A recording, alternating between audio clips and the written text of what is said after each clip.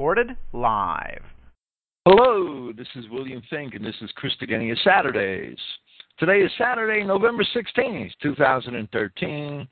Tonight we will present Explaining Two-Seedline, Part 7, Pragmatic Genesis. This is really not more of a discussion tonight than it will be a presentation, I believe. Last week, or should I say the week before last, we discussed at great length Genesis chapter 4, verse 1. We demonstrated from academic sources that there are, there are scholars, mainstream scholars even, who admit that the Hebrew of Genesis 4:1 is demonstrably corrupt in its grammatical construction. That is a problem with the verse. And hand in hand with that, we presented certain Aramaic targums and other scriptures which show that early, we can't call them Christians, but that early people of the faith, whether it be Judaism at the time, which even the apostles in Christ were raised in, and they weren't necessarily Edomite Jews, or whether they were early Christians, they attempted to fill in what they thought were the blanks of Genesis 4:1. They knew that something was wrong with the verse as it stands. Now, I wouldn't accept their filling in the blanks as canonical, but it does show that we can't simply accept that verse on its face. Last week, we demonstrated through 9 witnesses that indeed Cain was not the son of Adam, in spite of the text of Genesis 4:1 as we have it in our Bibles today. Genesis 4:1 has no second witness. Some of these 9 witnesses are interdependent upon one another or upon other circumstances of Scripture.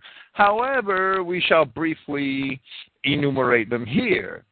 First, neither Cain nor his descendants are included in the book of the generations of Adam, which begins at Genesis 5:1. Bill, can I just interject for 1 second?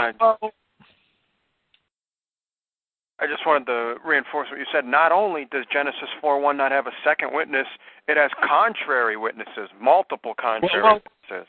That's these 9 items that I'm listing, right? Right.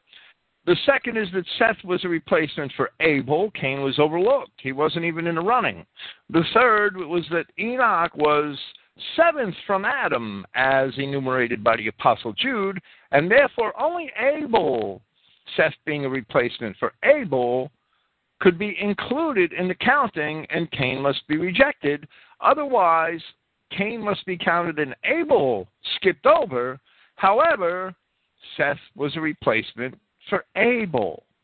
Noah was the 8th preacher of righteousness, helping to establish the nature of the Melchizedek priesthood, which Cain had intentions of usurping.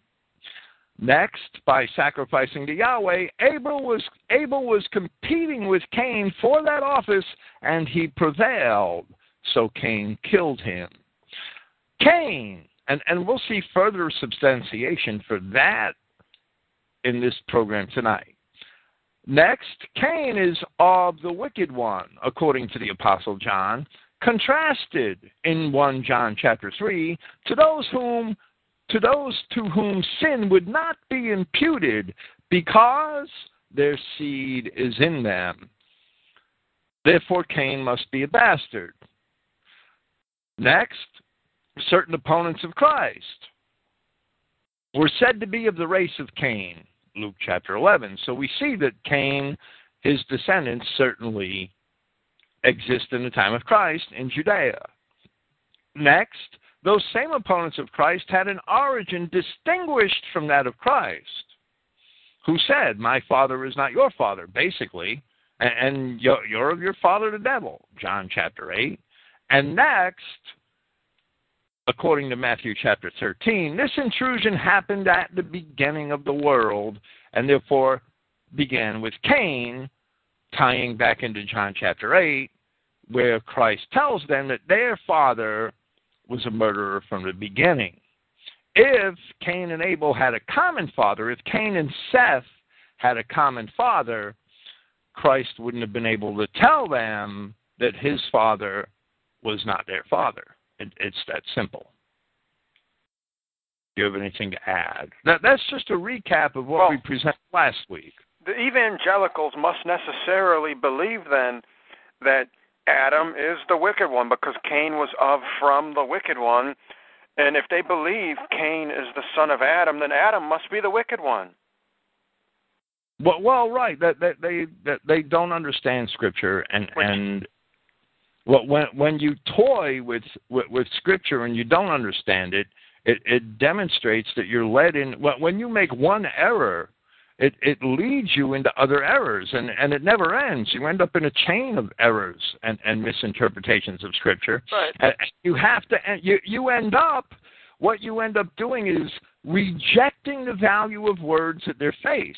You end up twisting the words of Christ in order to support your errors.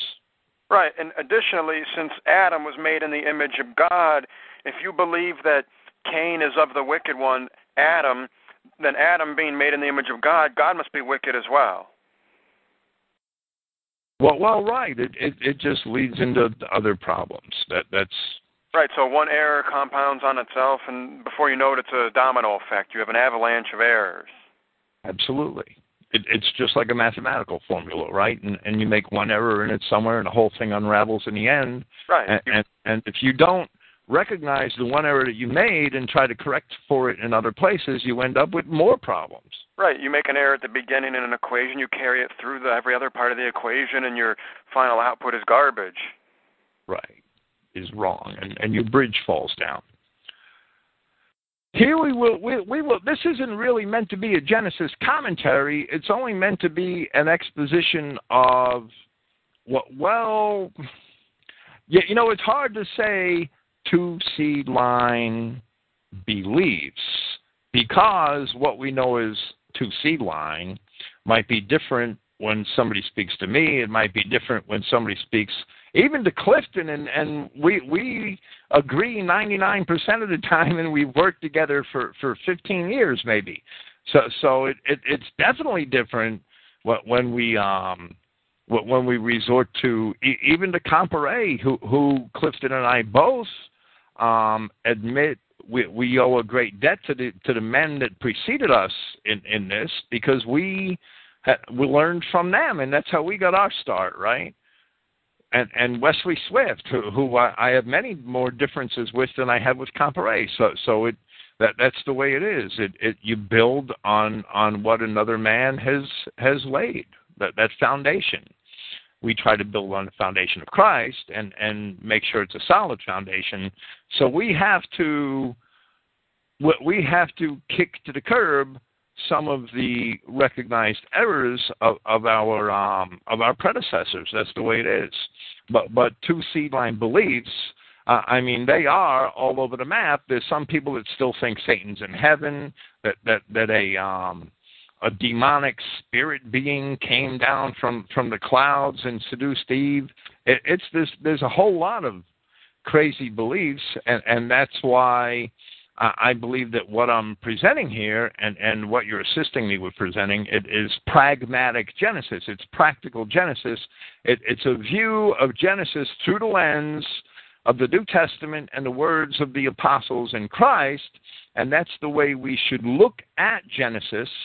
That's the practical way for Christians to look at Genesis, rather than try to interpret Genesis apart from the words of Christ in the New Testament, where we're going to come up with all sorts of harebrained beliefs, and it happens over and over again. It's the track record of Christian writing the last 100 years is the proof of the pudding.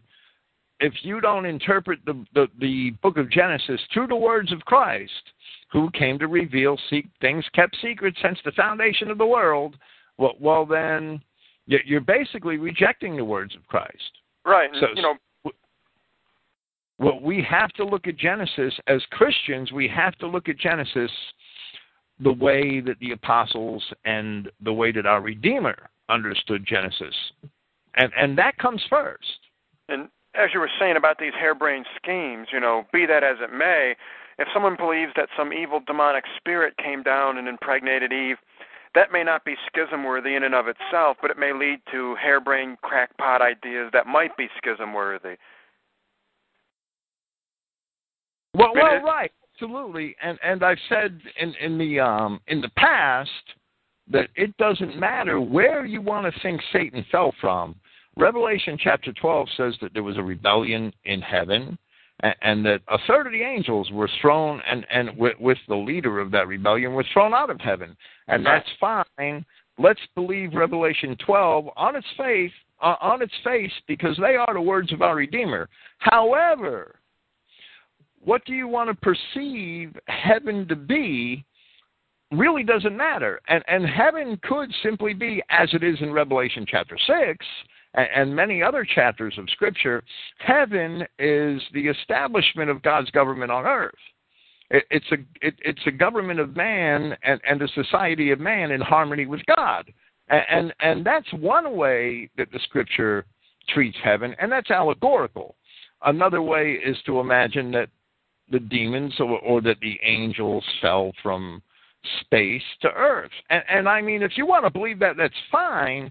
We can't prove it either way. It doesn't matter which of the two you would rather believe, or even if they came from another dimension or whatever. It doesn't matter which of those things you want to believe. What we have to believe is what the Bible tells us, that Satan is no longer in heaven, his place is no longer in heaven, that these Satans are now the tree of the knowledge of good and evil who were in the garden, a race of beings in the garden as soon as Adam was put there. That's what we should all believe and agree on, because that's what the Scripture says. Right. And it don't matter where you want to think Satan fell from, whether you want to take that allegorically, literally. We should not beat each other up over those things. Now, the issue becomes, though, if somebody wants to... I'm sorry. I was just saying the issue becomes if someone wants to start differentiating and they claim that Satan or the serpent or the deceiver sired the Jews, the Edomites, the Canaanites, but God made all the other races, so it's only the Canaanites we have a problem with, and we're to avoid them, but we can embrace the other races. Well, Genesis, in Genesis, Yahweh God does not take credit for the creation of other races of man.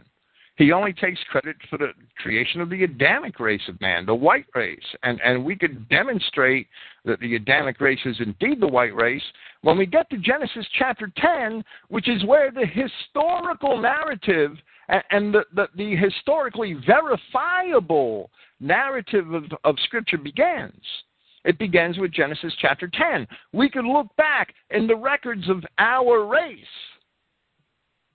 and see that all of those nations, which can certainly be identified in archaeology and in history, were all white nations.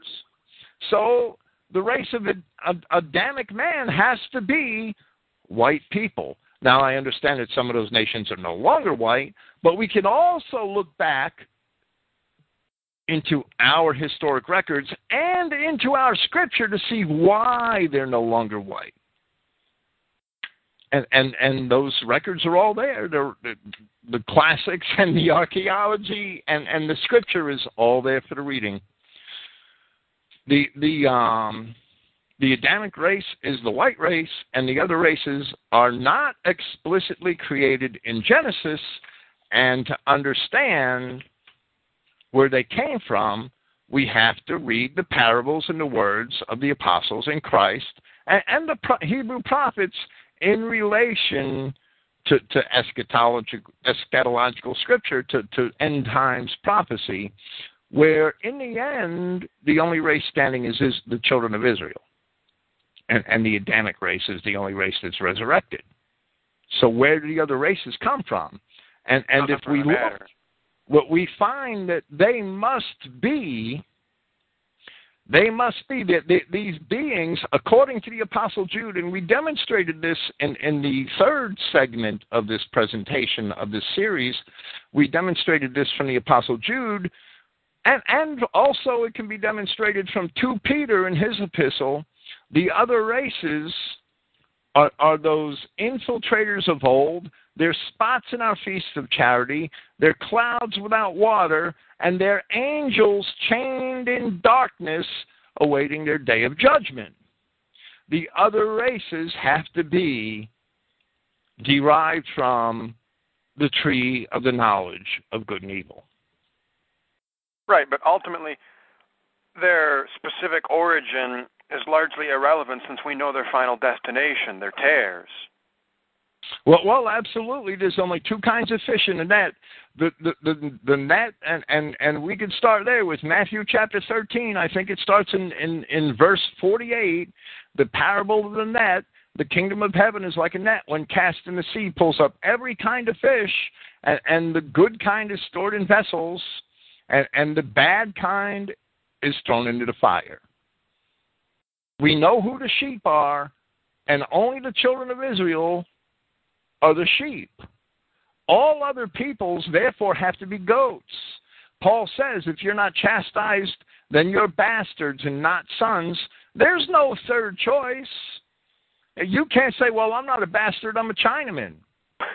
Well, where are Chinamen in Scripture?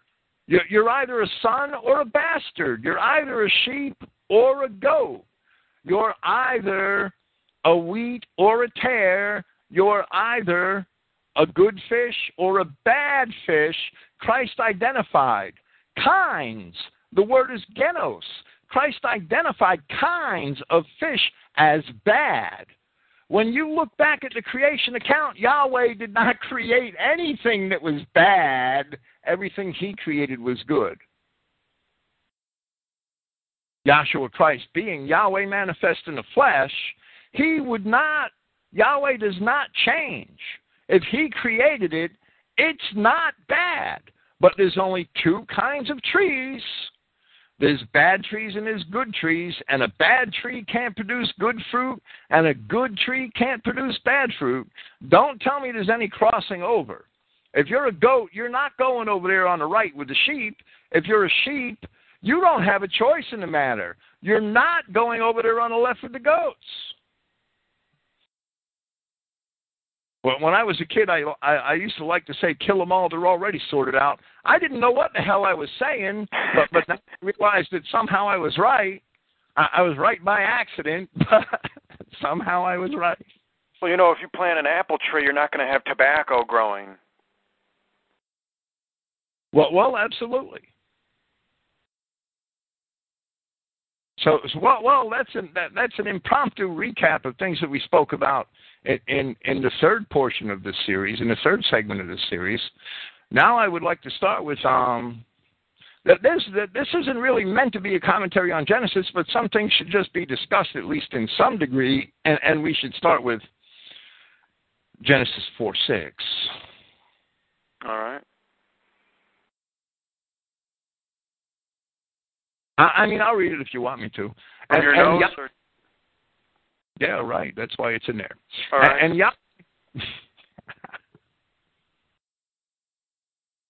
And Yahweh said unto Cain, why art thou wroth? And why is thy countenance fallen? If thou doest well, shalt thou not be accepted. If thou doest not well, sin lieth at the door, and unto thee shall be his desire. This is the King James Version. We're going to discuss this momentarily. And thou shalt rule over him. Why would Yahweh God tell Cain that he would be accepted if he did well?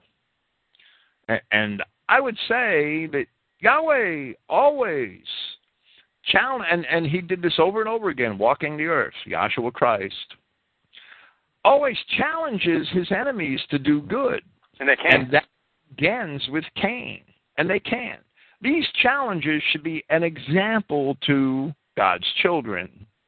Because God's enemies, who are his enemies, ostensibly because of one reason, because they are corruptions. They are corruptions of his creation. They cannot possibly do good. Well, Cain was challenged to do good and immediately went out and killed his brother. I'd like to just quote Jeremiah 13:23. Can the Ethiopian change his skin or the leopard his spots? Then may ye also do good that are accustomed to do evil. Therefore will I scatter them as the stubble that passes away by the wind of the wilderness. Right. And let me clarify something real quick. the original Ethiopians were Cushites and they were white. But I believe that statement in Jeremiah, the word of Yahweh, is a multi-dimensional statement, because the leopard being spotted is sort of like two different colors, right? Right. The Ethiopians were white until about the 8th century BC, and they had already probably been doing some race mixing. It's evident that the southern Egyptians and the Egyptian noble houses had been doing some race mixing with the Nubians, and so were the Ethiopians, but they started out white, and they ended up leopards, because the Nubians overran Ethiopia by the end of the 8th century BC. Jeremiah wrote towards the end of the 7th century BC, the Ethiopians were already a bastard race, and they couldn't change the color of their skin. And the leopard can't change his spots, and I believe that's a multidimensional statement, because it indicates to us that the Ethiopians, once white, were now sort of like leopards. They were like multicolored. They were bastards.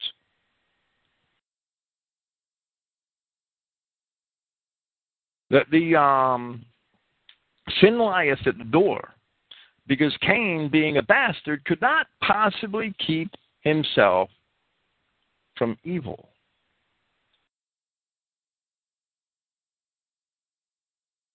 The Pharisees and Sadducees did not go out to John the Baptist so that they could be baptized. They went out to John the Baptist to see why he was baptizing. And Luke tells us that. He doesn't tell us that in Luke 3, where the actual event happens. He tells us that in Luke chapter 7, in chapter 7 of his gospel, where he says from verse 29, and all the people heard, and the tax collectors deemed Yahweh to be just, being baptized in the baptism of John. But the Pharisees and the lawyers rejected the counsel of Yahweh in regard to themselves not being baptized by him. So we see that these men were certainly not baptized by John. That's not why they went to see John. However, when they went to see John, and it's recorded in Luke chapter 3 and in Matthew chapter 3, when they went to see John, John challenged them to do good and to repent, even if, and they were, and he called them a race of vipers. They were from a bad tree. John warned them that the axe was already laid to the root of the trees, meaning that if you were a bad tree, you were going to be torn up and cast into the fire. If you were a good tree, you wouldn't be hewn down, right? Well, where does this leave the bad trees that want to become good? Well, right, they can't.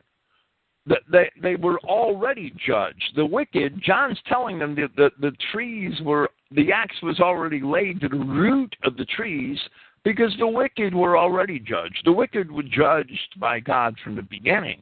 They can't ever be righteous. From Matthew chapter 3, I'll read from verse 7. But seeing many of the Pharisees and the Sadducees coming to the baptism, he said to them, race of vipers, who warned you to flee from the coming wrath? Who warned you to flee from the coming wrath is a statement which indicates that they have no chance to repent. Indeed, you should make fruit worthy of repentance, and do not think to say among yourselves. John's challenging them to be good, even though they can't. And they don't. And do not think to say among yourselves, we have Abraham for a father. For I say to you that Yahweh is able to raise up children for Abraham from these stones. And that passage is always looked at the wrong way by Judeo-Christians, who say, oh, it doesn't matter if you're one of Abraham's children, because God can raise up children of Abraham from stones. But children of Abraham raised from stones are no different than children of Abraham descended from Esau. They can't be heirs to the covenant, because the covenant is only promised to the children of Abraham who descended from Jacob. So even though Yahweh can raise children of Abraham from stones, that doesn't make them heirs to the covenant. John's not saying that it does. but already the axe is laid to the root of the trees. Surely any tree not producing good fruit is cut down and cast into the fire. This is a challenge for them to do good, to make yourselves fruits worthy of repentance, even though they can't do good. Therefore Christ said to them in John chapter 8, if you were of Abraham, even though he recognized that they were descended from Abraham, they were ostensibly the descendants of Esau, and Christ said to them, if you were of Abraham, you would do the works of Abraham. And they don't. But John still challenged them to be good, just like Christ challenged the Pharisees and Sadducees to be good, even though they couldn't repent, just like Yahweh challenged Cain to be good, and he went and turned right around and killed his brother. We should not, as Christians, expect the Jews to be good. This is a lesson that we haven't learned because we simply won't identify these parties in the proper light. We shouldn't expect Negroes, Chinamen, the other races, mixed races, anything that's a violation of Yahweh's creation. We should never expect these people to be good. Now, sometimes they do good things, but they may well do them for bad reasons or for expectation of reward or for whatever motive. But generally, most of the time, most of those people do bad. And if they do good today, they're going to do bad tomorrow. They really only do good in our society, seeking the rewards of our society.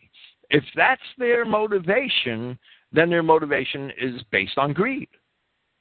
I mean, your dog will behave if you give it a bone. It's no different.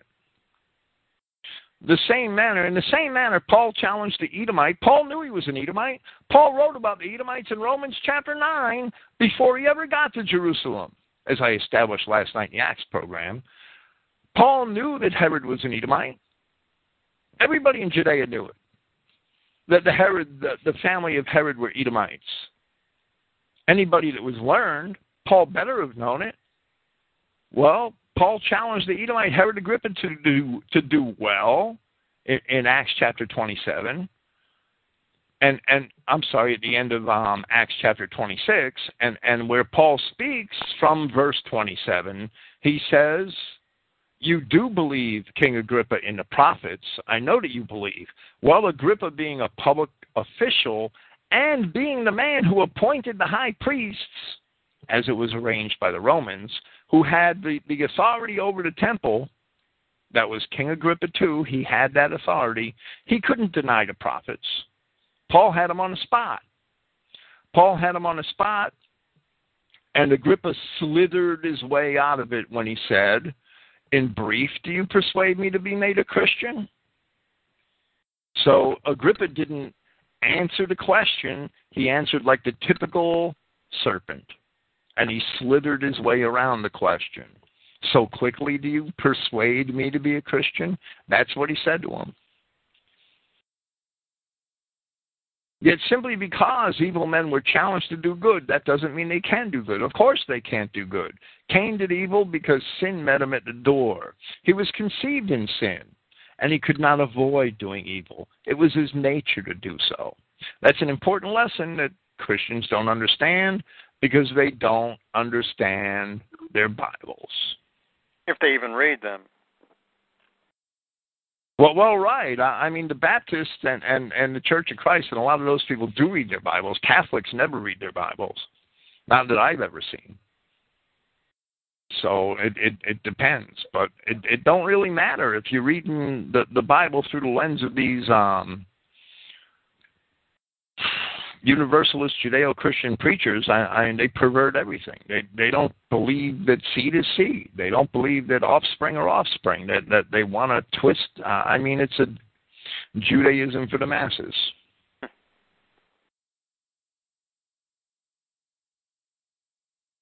Matthew 7:16, ye shall know them by their fruits. Do men gather grapes of thorns? Well, of course not. Or figs of thistles? Of course not. Even so, every good tree bringing forth good fruit.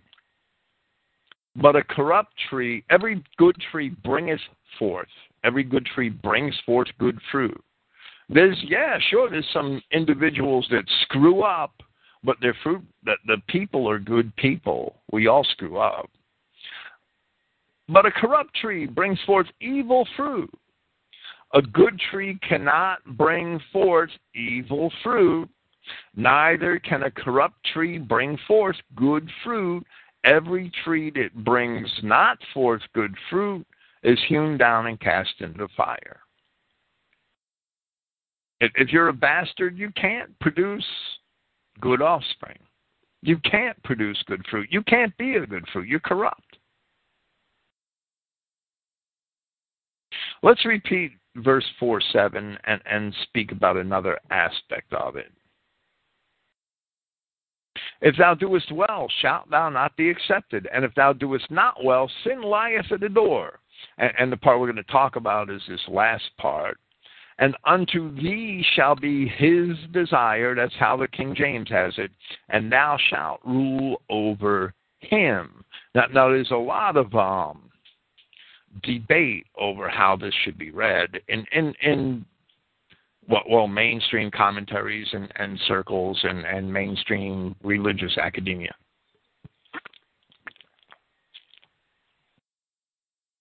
So whose desire? I'm curious here as to whose desire. Is he referring to the desire of the serpent? Well, this is Cain, right? And Abel's sacrifice was just accepted, and Cain's was rejected, and that's why Cain is upset. Right. That's what's being portrayed here, right?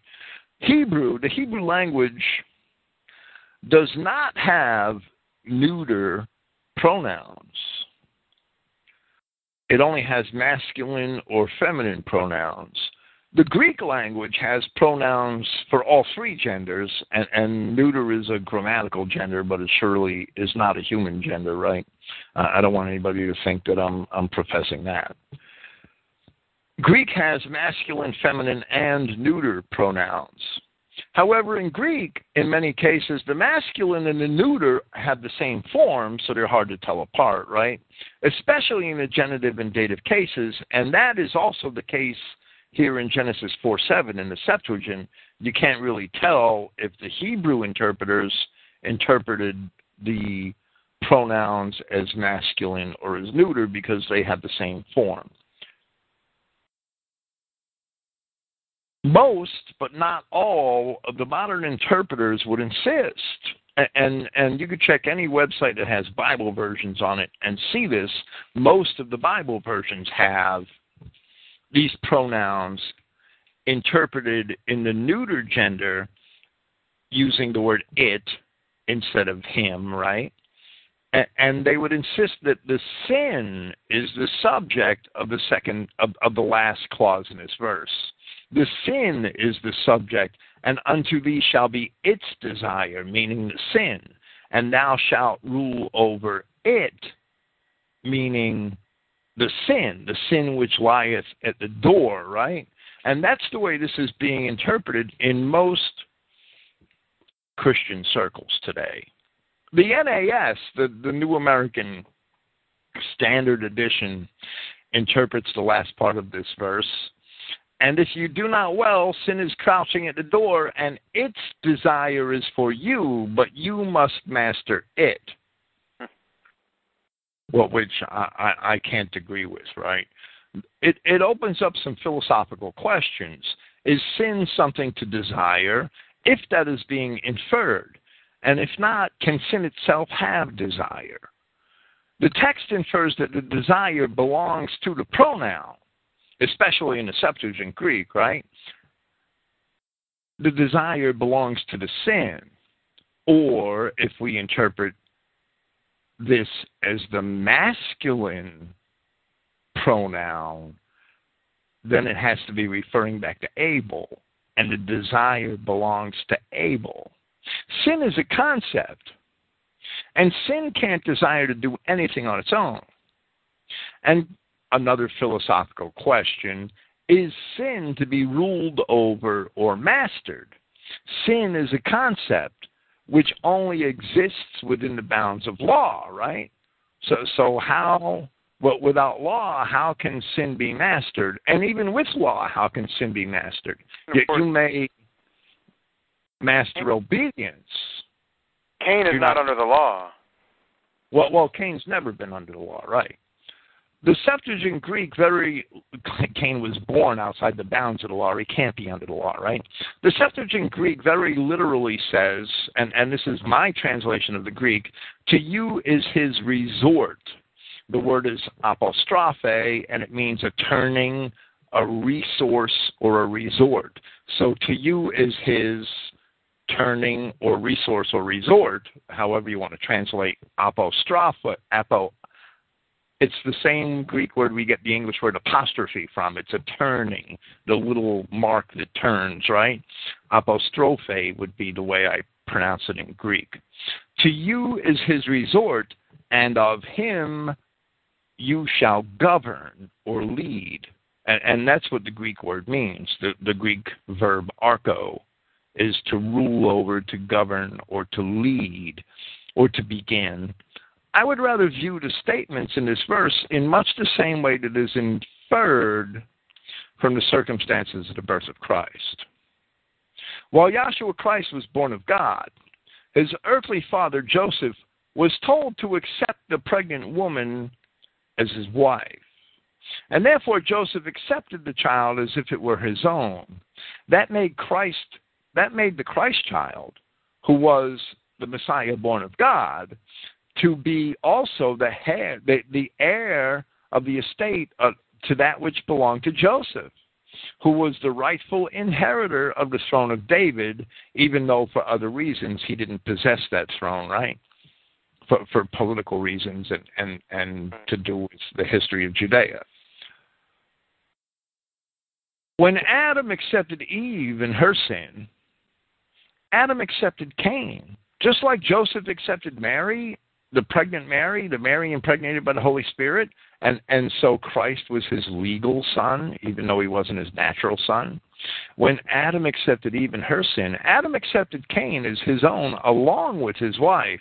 Therefore, the adversary of Christ, as it is recorded in Luke chapter 4, and I'll quote from the middle of verse 5, taking him up into a high mountain, showed unto him all the kingdoms of the world in a moment of time. And the devil said unto him, all this power will I give thee, and the glory of them, for that is delivered unto me, and to whomsoever I will, or I desire, I will give it. And Christ doesn't dispute this, that the devil does indeed have all these kingdoms. Well, right. Christ doesn't dispute it. How did the adversary, I don't necessarily see this, that this is a spiritual devil come down from heaven. I really have a very pragmatic view of this passage and believe that this adversary is a person and claims to have rule over all these kingdoms, and Christ agrees. But they have to be some sort of powerful figure that take him up to a mountain and show him all the kingdoms of the world at one moment in time. Well, right, but the text doesn't insist that it's a supernatural event. Right. The text does not insist on that. I mean, people might insist that the text be interpreted in that manner, but the text itself does not demand that it's interpreted in that manner. And I understand, and I understand the facets of both points of view, and I would rather see it pragmatically. That's my choice, right? And I wouldn't beat anybody over the head if they thought that this diabolos was a demon, but with some sort of supernatural. I mean, there are demons, and I'm not going to deny the existence of demons or spiritual devils. They certainly aren't. They aren't in heaven because the devil was cast out of heaven, but I'm not going to deny their existence. They're outside of my own experience. However, I see the verse pragmatically and believe that it was a person who was claiming to have control of these things. Now, as you pointed out, Christ never disputed the claim. The claim must have been true. Christ, not challenging the devil in his claim to be in control of the kingdoms of this world, only rebuked him concerning the worship of entities other than God. For that same reason, we see in the Revelation that when the seventh trumpet sounds, that the kingdoms of this world are become the kingdoms of our Lord and of his Christ, and he shall reign forever and ever. Right, and not to get petty here, but this has to be some sort of Jew, because who other than a Jew would try and offer you something that is already yours or is going to be yours? So it's an adversarial tempter offering Christ something that in the end it's his anyway. Well, that's the whole nature of the false accuser, right?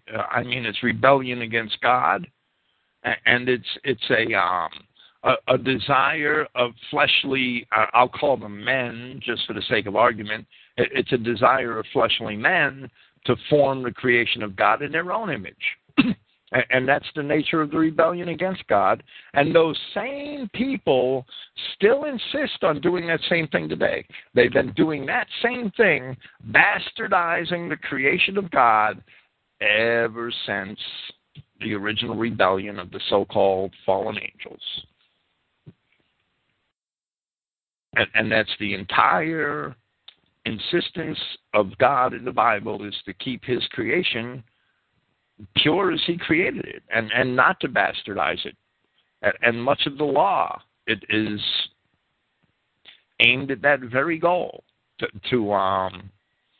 keep the creation of God as he created it, not to sleep with beasts, not to mix seeds, not to mingle your blood. So that's how I see this verse. And that's why I prefer the King James reading, that it's referring back to Abel and not to sin, and that unto thee shall be his turning. I don't know if desire is a good way to portray that Hebrew word. Oh, it could be a longing. It could be, there's no doubt. And thou shalt rule over him. And that's simply the natural result of Adam's transgression. That's all it is. It's the natural result of Adam's transgression and his acceptance of Eve and in the long run of Cain.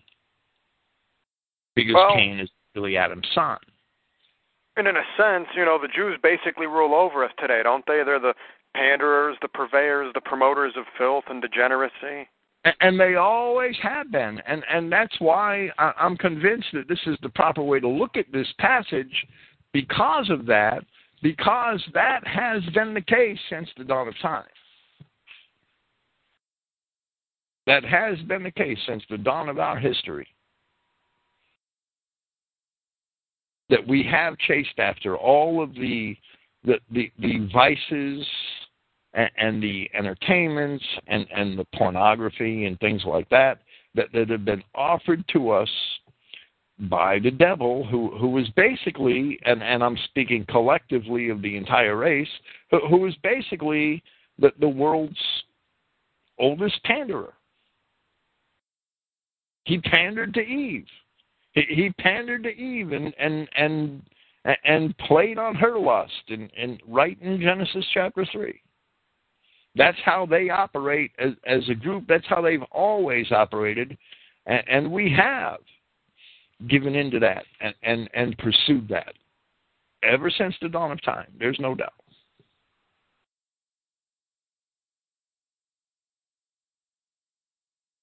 So that's how I see these verses. It can't really be proven one way or the other, but even if we interpret them in a mainstream manner and interpret the pronouns to be pronouns of the neuter gender, and therefore they would be referring to the sin, even though it's difficult to wrap your mind around philosophically, unto thee shall be the desire of the sin, and thou shalt master the sin, Well, the Jew has been, or this Canaanite race, and which the Jews are only a part of, that they have been the purveyors of the world's sin and lured our people into it time and time again for 7,000 years. So either way, it really works, and I don't think we have to have a decision for something that we can't prove. We can't dictate that it has to be one way or another. However, interpreting the passage in the traditional way that the King James Version interpreted it also fits with what we see in Luke chapter 4 and is made sense of in that manner.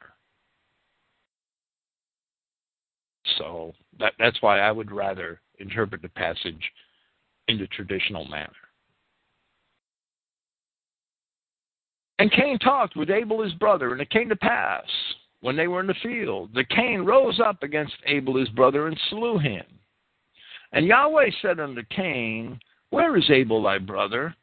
And he said, I know not. Am I my brother's keeper? And he said, What hast thou done?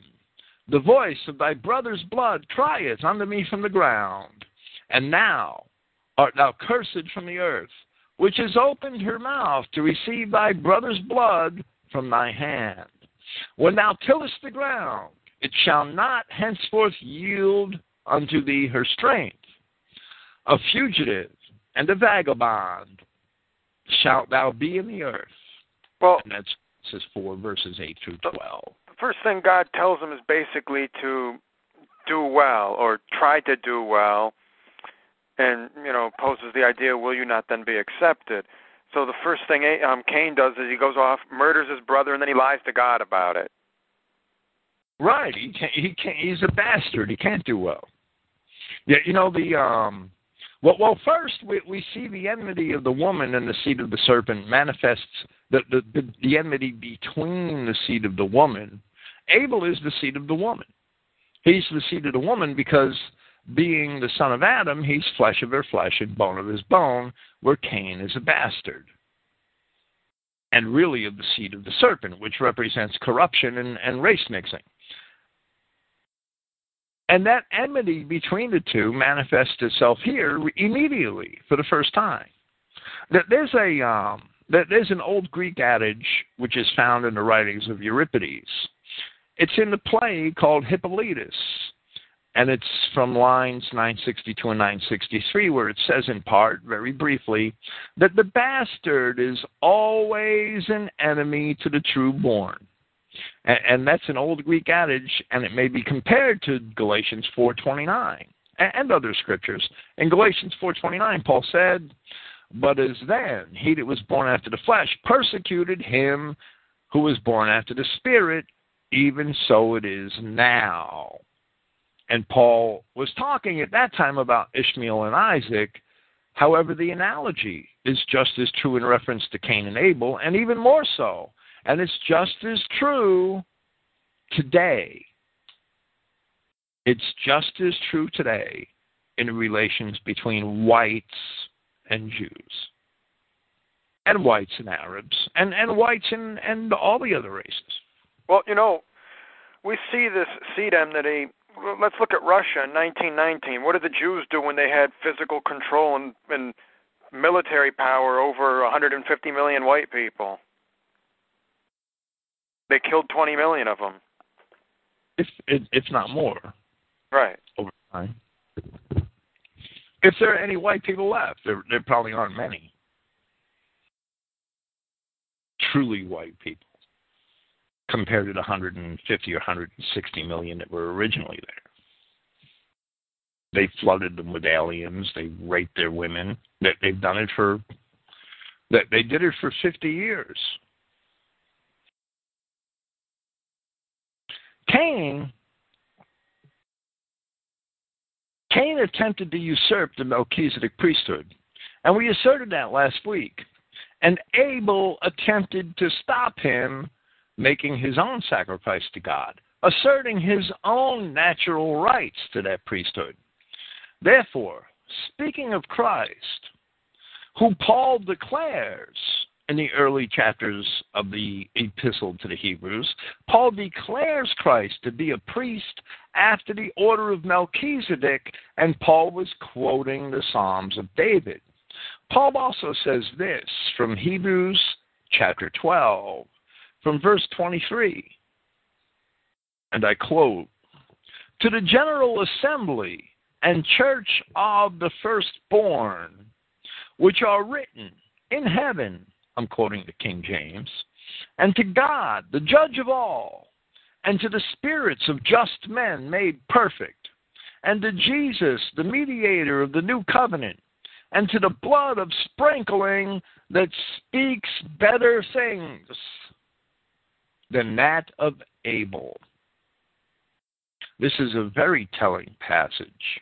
The original church of the firstborn was the Melchizedek priesthood of the patriarchs, handed down through Seth to Noah, the eighth preacher of righteousness, and on down the line from him until the time of Abraham. Now, Bill, do you believe this priesthood is continued in our day? No, because Abraham's brother died without issue, and the covenant with Abraham was made to replace it. All right. This Melchizedek priesthood, this original church of the firstborn, was handed down through Seth and not through Cain. And now it is found in Christ. And Abel's testimony given through his sacrifice was that it was rightfully his and did not belong to Cain. And Yahweh God agreed. He agreed by accepting Abel's offering and rejecting Cain's. And Bill, the reason I asked is because there are some Mormons running around calling themselves, part of they call themselves Melchizedek priests or part of the holy priesthood. There's nothing that supports that in Scripture except that they made up their own book, basically. Right, so there's no basis. There's no uninterrupted line that they can trace their lineage to. Absolutely not. The body of Christ was addressed by Paul as the church of the firstborn in Hebrews chapter 12 because Christ is the true Melchizedek priest. That church of the firstborn here is connected to the testimony of Abel, which substantiates everything that we said, everything that Clifton wrote in his Battle for the Priesthood paper, and everything that we said in podcasts and in these presentations in relation to that.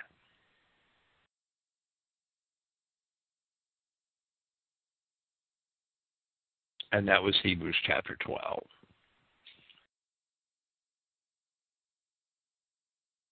Do you want to read Genesis 4 from 13 through 16, all right, perhaps? "And Cain said unto Yahweh, My punishment is greater than I can bear." So already, God told him to do well.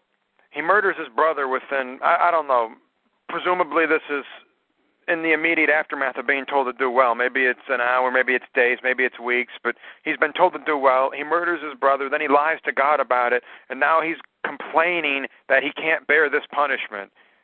Crocodile tears, the typical whining Jew. Right? Even though his life has been spared, when typically the penalty for murder is your life is forfeit. "And Cain said unto Yahweh, My punishment is greater than I can bear. Behold, thou hast driven me out this day from the face of the earth, and from thy face shall I be hid, and I shall be a fugitive and a vagabond in the earth. And it shall come to pass that everyone that findeth me shall slay me." And I have an aside here. Who do the evangelicals explain that Cain is worried about slaying him? If it's just Adam, Eve, Abel's now dead, and then Cain, who's going to see Cain and then want to kill him? There must be other humanoids out there. Well, there's the whole tree of the knowledge of good and evil. Right. "And Cain went out from the presence of Yahweh." Oh, I jumped over 15. Sorry. And Yahweh said unto him, Therefore, whosoever slayeth Cain, vengeance shall be taken on him sevenfold. And Yahweh set a mark upon Cain, lest any finding him should kill him. And Cain went out of the presence of Yahweh and dwelt in the land of Nod on the east of Eden. And Nod is a Hebrew word that means wandering. I don't. If you want to dwell on the mark of Cain, that can only be conjectured. Right. I don't. A lot of identity Christians like to say, "Oh, that's the big Jewish hook nose," but that's just conjecture. I believe that the big Jewish hook nose is a result of race mixing, and the Hittite and Proto Neanderthal or whatever blood you want to imagine that they contain, because that tree of the knowledge of good and evil mixed itself with every kind. But not all of the line of Cain have that big hooked nose. So I can't count that. I think that's a childish view of what the mark of Cain is. I really think that the mark of Cain applied only to Cain himself and not to his descendants. Otherwise, anybody that killed a Jew or a Kenite or one of the enemies of God would bear the curse of being punished sevenfold for it. And not all Jews have the hideous hook nose. Well, right. That's what I said. So I think this mark of Cain, whatever it was peculiar to Cain and ended with Cain. Now, I know in the Cain Satanic Seed line, Comparé advanced the idea that it was a hideous hook nose. Yeah, yes, he did. But if that's the case, then all of Cain's descendants that bore it would bear the protection that it bore, and I don't see that, right? Additionally, well, I was going to say that at least it's a step or so above what the Mormons teach. You know, the Mormons teach Cain was turned black. Which is absurd, right? I mean, we had niggers long before we had Cain. I think that whoever Cain's father was, I mean, Cain's father, I don't see Cain's father as necessarily the satanic leader of the rebellion of the angels against God. I see Cain's father simply, that serpent, as one of those, or perhaps one of the fruits of those rebels against God. It doesn't matter what we want to think of that. However, it doesn't matter because we can't prove it. We simply know that it's a satanic entity that seduced Eve. However, well, now I got myself off track, right? I apologize. Verse 17. Yeah. I lost my thought because I took too many diversions, and I just lost it. I apologize. Whatever we want to think about who Cain's father was, Cain was a bastard. Right. Now, Cain's father wasn't necessarily a Negro, even though the fallen angels are bound in chains of darkness. And we believe that means that these dark races originated with the fallen angels. And Jude, as I demonstrated in the third segment of this series of presentations, the Apostle Jude and the language in Jude would insist upon that. Now, that's what would insist that viewpoint is correct. That's besides the point. You know, when you have a group that mixes their race with every kind and engages in all sorts of race mixing, you usually end up after a couple of generations with a group of very diverse individuals. We can't say exactly what Cain's nature was, but the Kenites and the Canaanites later on And the Rephaim, even though they were markedly different from Adamic man, they were still enough alike to Adamic man to be accepted by many of the Adamic nations later on in history.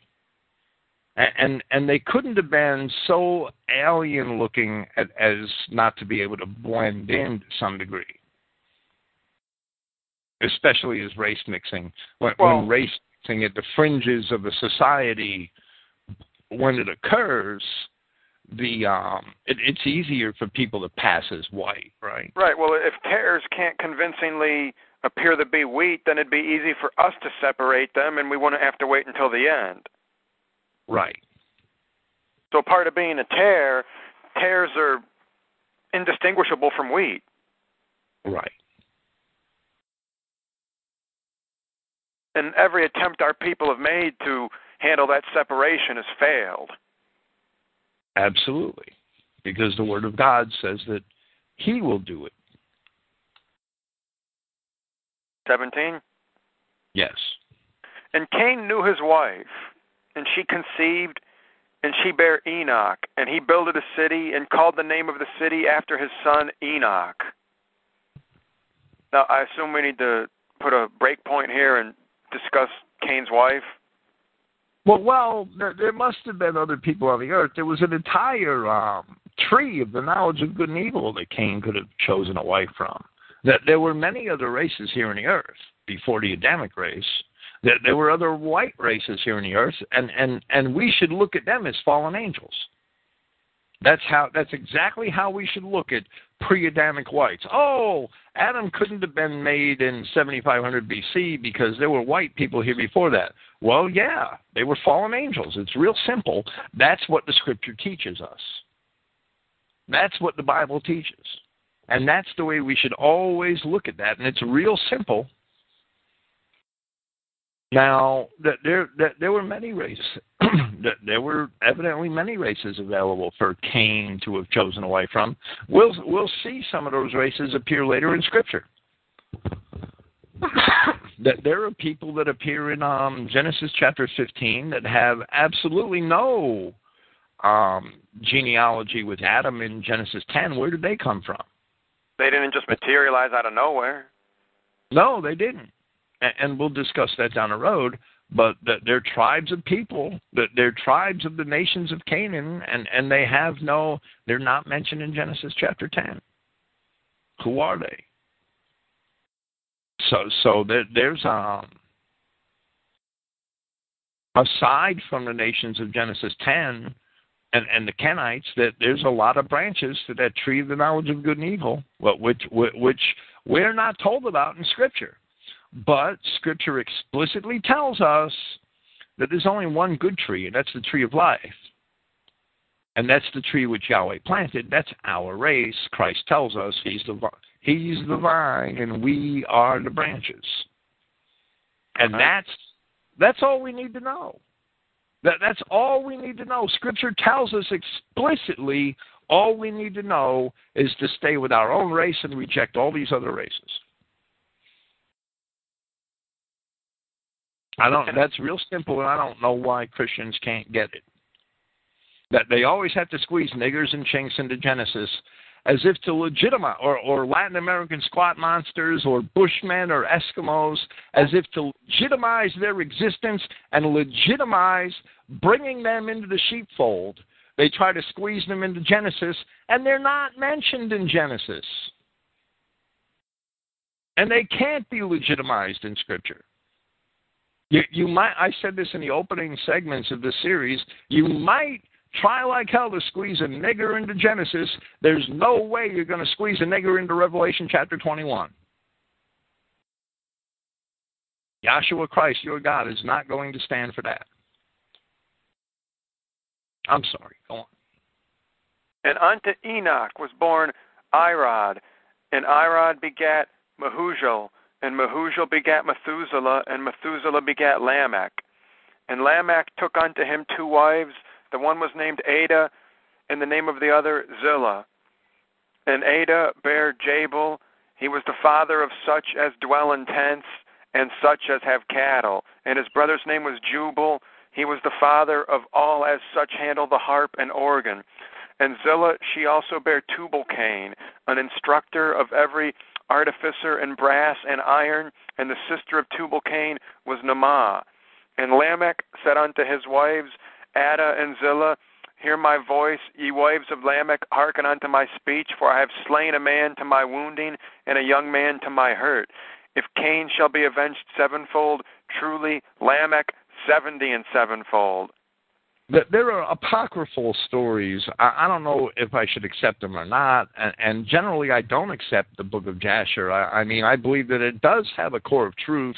It is also rife with embellishments on Scripture, and some of them are quite ridiculous, especially in the chapters concerning the patriarchs and the closing chapters of the book of Jasher.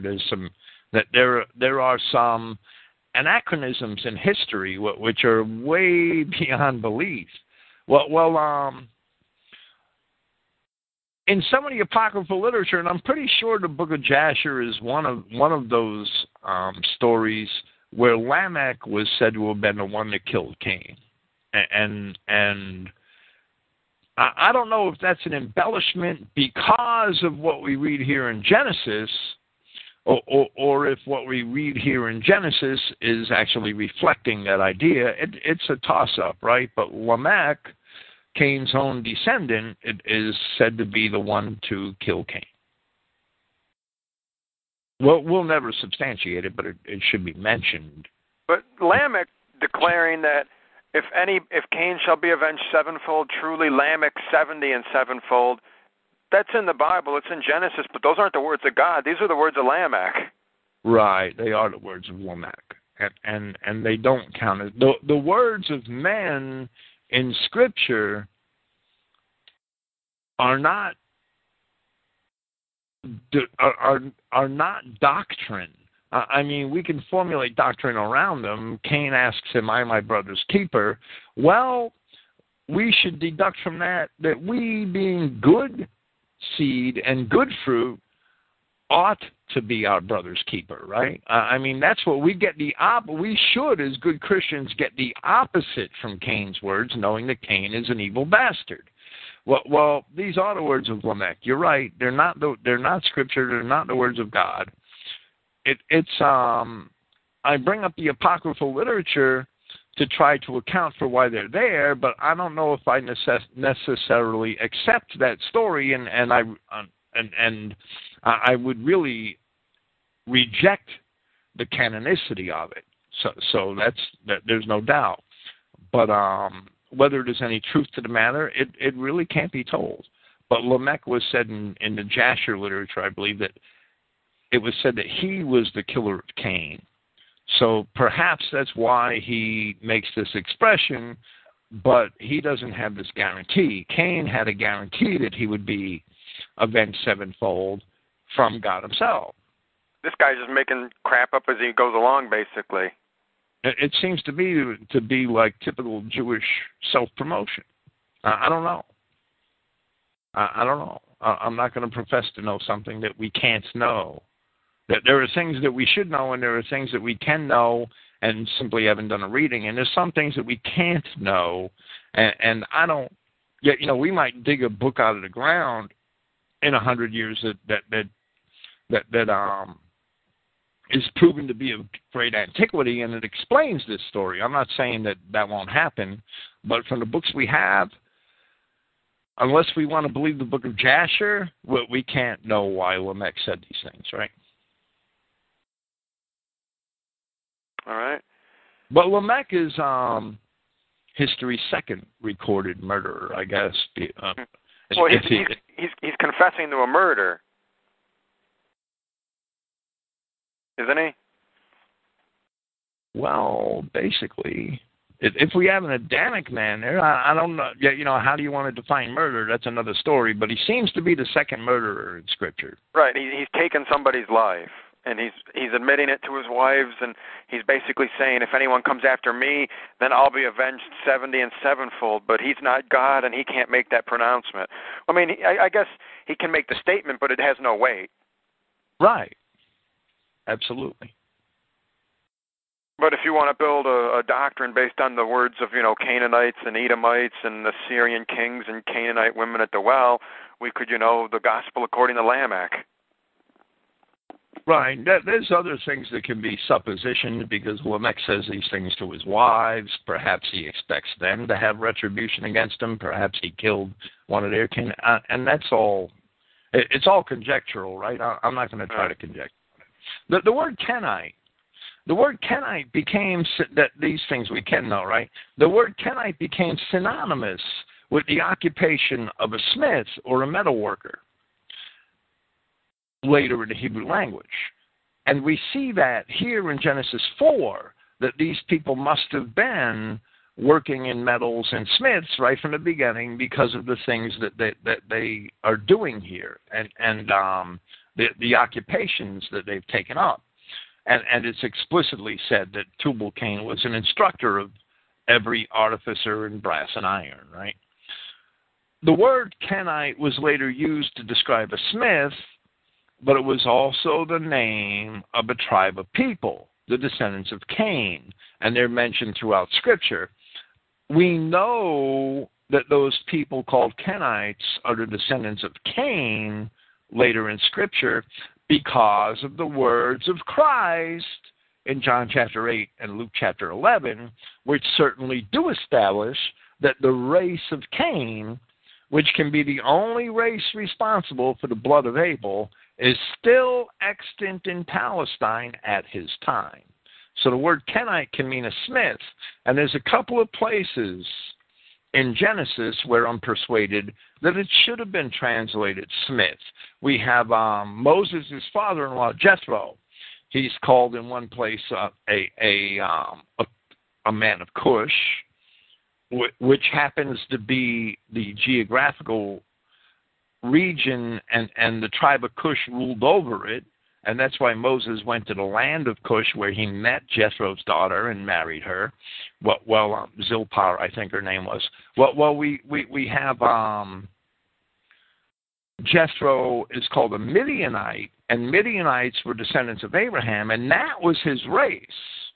He was of the race of Midian, the tribe of Midian, and Jethro was also in one place in Scripture called a Kenite.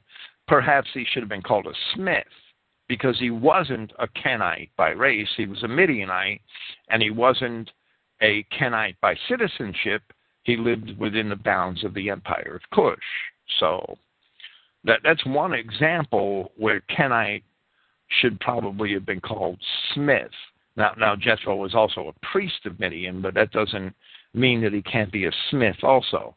Now the Kenite word became smith, but the Kenites were certainly also a tribe, even though the word was used to describe smiths and metal workers in Hebrew in later times. It's important to make that identification and that distinguishment so that we don't get confused in later Scripture. Well, suffice to say, Tubal-Cain is not a nice person. I'm wondering then, why is his name used as a Masonic password? Oh, I don't know. I'm not going to try to speak for Masons. I've never been involved in Masonry. I'm sorry. All right. I haven't been. There are some apocryphal stories associated with Tubal-Cain also, which I don't have enough of a command to repeat. All right. Suffice to say, though, Tubal-Cain is a bastard, coming from a long line of bastards. Well, right. I mean, this is the race of Cain, and this is here for a reason. This is here so that we could see that Cain had descendants, that the serpent had literal seed. Now, I don't confine the seed of the serpent to the race of Cain, and we shouldn't. We shouldn't. The serpent had a literal seed from Eve, and it's important to understand that, because that literal seed has always been the hot point of the attacks, the flashpoint of all of the attacks of the enemies of God on the Adamic race. However, the seed of the serpent, if you have a brother, he's your seed, right? And if you have cousins, they're your seed as long as they're still of your race, even though they're not your descendants, they're still your seed. And I see the seed of the serpent as being basically the entire tree of the knowledge of good and evil. That they're all related. They all fell, the same angels fell and went out and mixed their seed with every kind. They're all bastards, but they're all related. And that's why when we get to the book of Revelation and all through the prophets, there's really only two groups of people, sheep and goats. You might say, well, what about this race, and what about that race, and what about that race? There's really only two groups of people in the eyes of Yahweh our God, good fish and bad fish. There's really only wheat and tares. There's really only sons and bastards. And that's the New Testament all the way through the New Testament.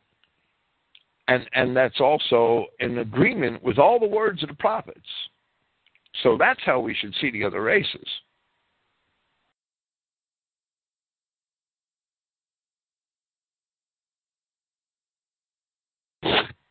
Well, would you like me to argue against that and say that there have to be good bastards and you're just an evil, mean hater? Well, yeah, right. I'm just an exterminationist, I guess. But Yahweh's an exterminationist. Well, you're either a wheat or a tear. Right. I'm not going to make apologies for goats, tares, and bastards. It's well, not going to happen. The wheat is gathered and kept safe in the barn. The tares, they're not going to be sold at a discount. They're not going to be gathered and put away just in case you run out of wheat. The tares are thrown into the furnace. No doubt. All right. Verse 25. Be my guest. And Adam knew his wife again, and she bare a son, and called his name Seth. For God, said she, hath appointed me another seed instead of Abel, whom Cain slew. And to Seth, to him also there was born a son, and he called his name Enosh. Then began men to call upon the name of Yahweh. And that's a terrible translation. That this, I know Christian identity people love this verse, and Wesley Swift used to make a lot out of it and compare, but this verse where it says, then men began to call upon the name of Yahweh, of the Lord, it's terrible. But first, let's note that Seth was a replacement for Abel, and he was not a replacement for Cain. So Cain wasn't simply rejected because he killed his brother, that he didn't have the birthright. Seth replaced Abel. If Abel didn't have the birthright, then Seth wouldn't have had it. Seth replaced Abel, and all of Cain's descendants are discounted. Why would Cain's children and grandchildren be excluded if Cain was simply a son of Adam who sinned?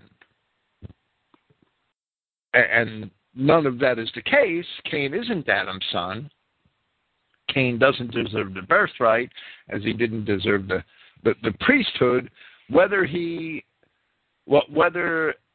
his descendants have ruled the world since this time or not, that doesn't mean they're worthy of it. And that's why, in the end, Yahshua Christ has it, and he becomes the possessor of the nations. If the evangelical types believe that every man is judged only for his own actions, then why are all of Cain's descendants cursed? Do they have an answer for that? Do they even attempt to address that, or do they just say they're spiritually evil? I don't know, that they wriggle their way out of everything by repeating words that don't mean what they say. So if their words don't mean what they say, then how do you debate with them? Right. I mean, will Satan be judged by his works? Absolutely not. God's enemies can't do good. The bad tree can't produce good fruit, so they're not going to be judged by their works. That they've been judged by their nature, that they've been judged by what they are. This verse where it says, then men began to call upon the name of the Lord in the King James Version, the word men is not in the Hebrew. It's not at all in the Hebrew. It's an innovation of the translators. And there's another Hebrew word in this passage which is not represented in the English of the Bible versions that I checked, and that word is not listed in Strong's Concordance. but it is in the Hebrew of this passage. In Holliday's Hebrew and Aramaic lexicon of the Old Testament, it's number 2568. I won't attempt to pronounce it. It's simply spelled from right to left, Aleph, Lamed, Lamed. And it apparently means to use something commonly or profanely. And apparently the meaning here in this verse, in this last passage where it says, then men began to call upon the name of the Lord in the King James, the real meaning is that Seth, or perhaps Enos, whoever this is referring to, right?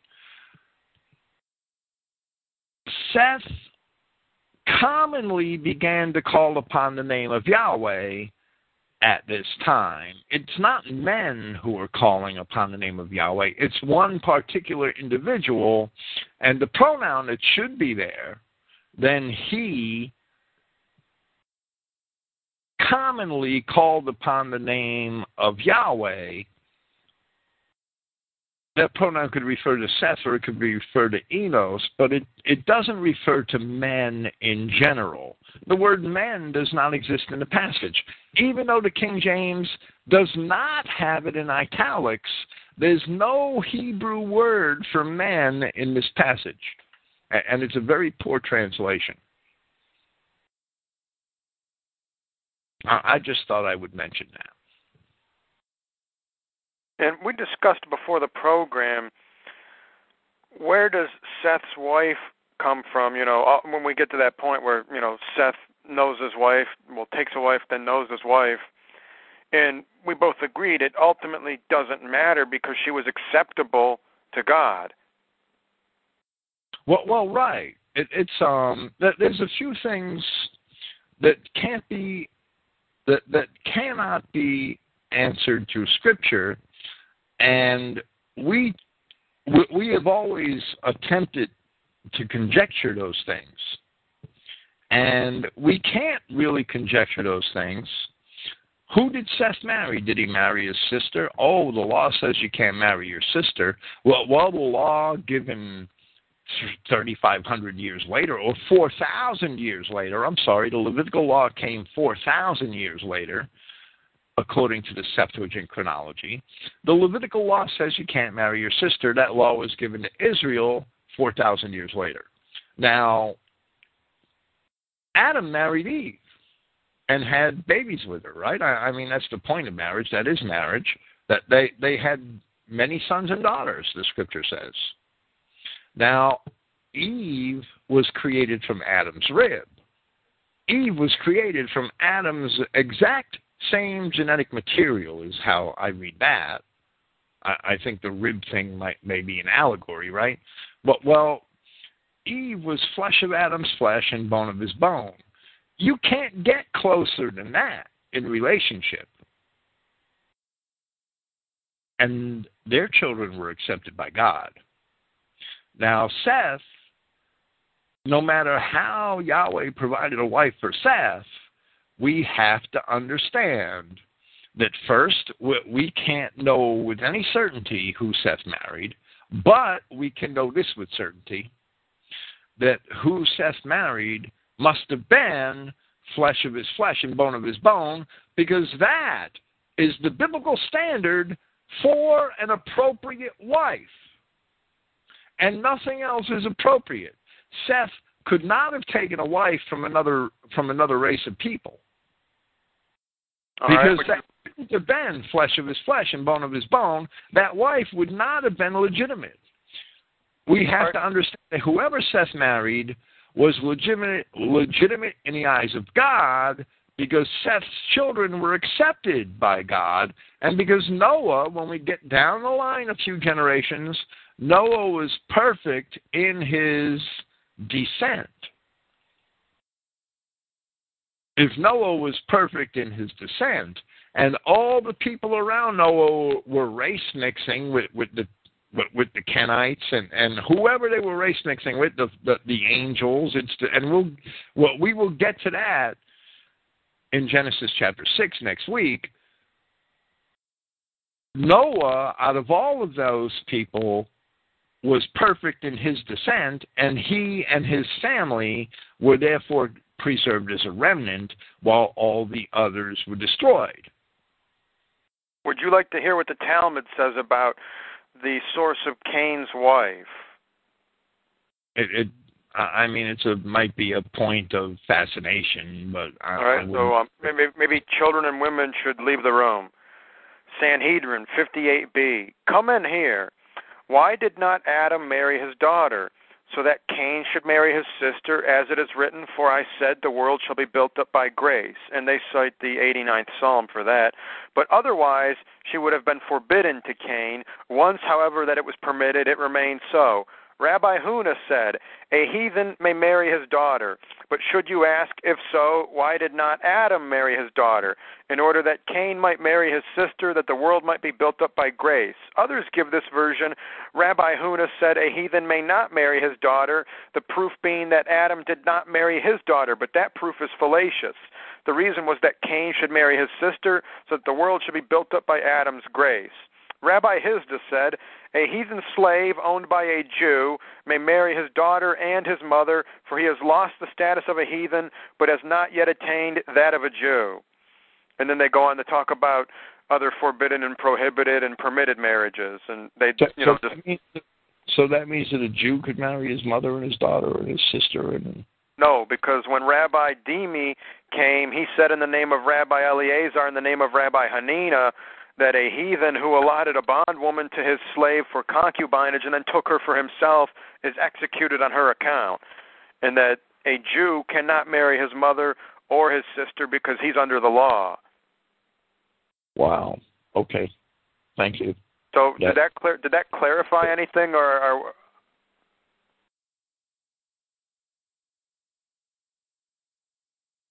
I'm glad that we're not Jews.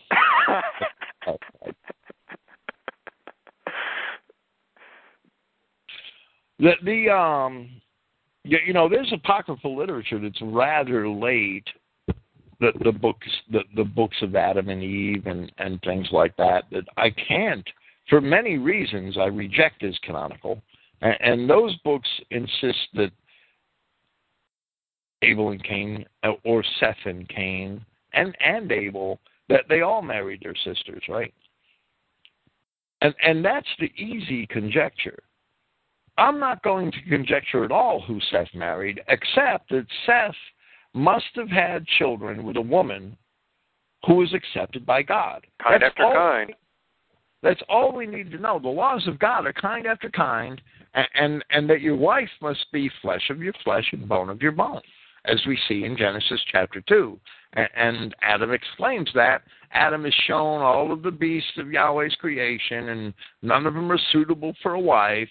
And the lesson there is that the fallen angels had gone out and mixed their seed with every kind, as we read in the Enoch literature, and Adam was shown to know better. And that's the lesson that we should receive from that.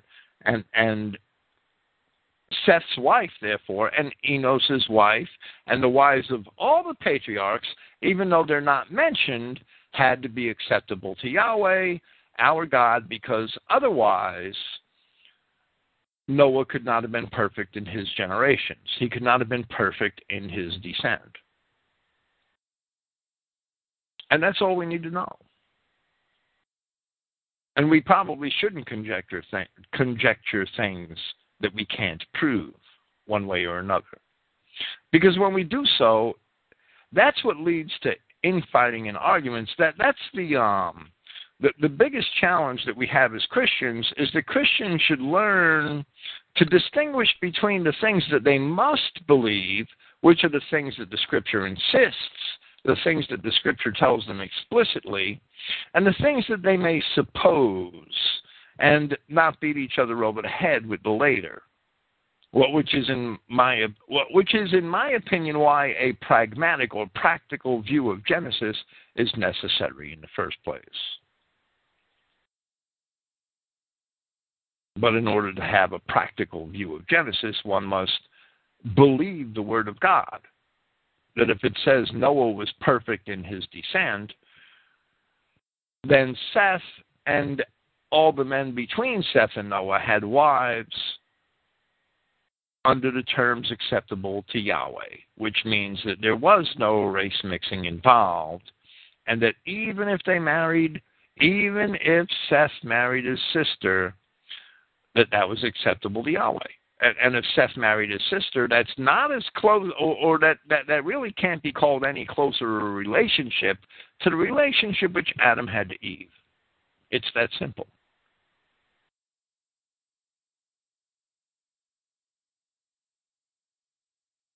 So we shouldn't conjecture, and I'm not attempting to. There's other things that people love to conjecture, and you mentioned some of these earlier in our conversation, and we already discussed where the angels fell from, and that really doesn't matter who Cain married, and we see there was an entire tree of the knowledge of good and evil. Cain could have had many of them for wives. It doesn't matter. Right, they're all bastards. They're all bastards. If they're not Adamic, then they're goats. That's it. And that whole tree is going into the furnace. Right. The entire tree is going into the furnace. That there's other things which we'll see may be conjectured in Genesis chapter 6. I mean, where did the angels come down from to go into the daughters of man? And people want to make up stories about UFOs. I'll tell you something, that there's some real clowns that call themselves Christian identity, that they're really, it's pretty bad. That there was this guy named Noah Fredericks, and back when I was in prison, Noah Fredericks had sent me all of his tapes, or at least somebody had asked him to do that. I don't know. Well, I couldn't get tapes, and they were refused, and I never got the tapes, and he didn't have any printed material. So I did without Noah Fredericks, and later on, when I learned more about him, I'm kind of glad, because Noah Fredericks was the expositor of this idea that Noah, the patriarch, and the ark were really, Noah was a pilot, and the ark was a UFO, right? And he came from another planet with the DNA in little test tubes or vials or whatever of two of every creature to Earth. And there are people in Christian identity that profess to be Christian identity. They're really just clowns. And they are clowns who insist that we believe these things today.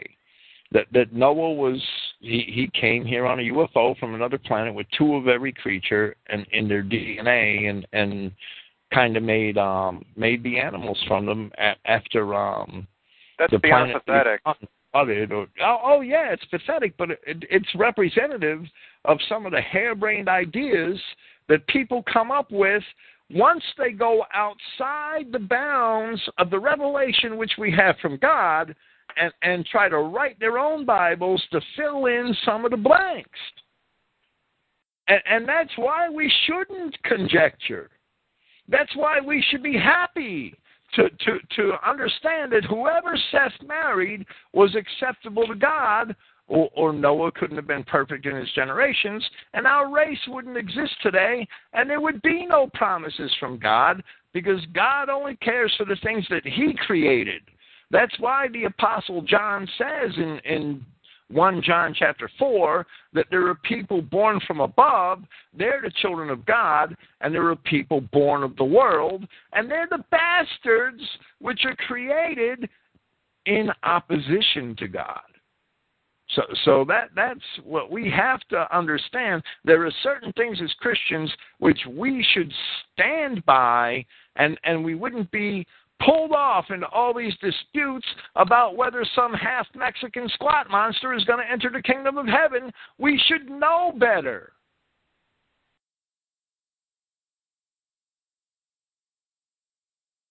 We should certainly know better.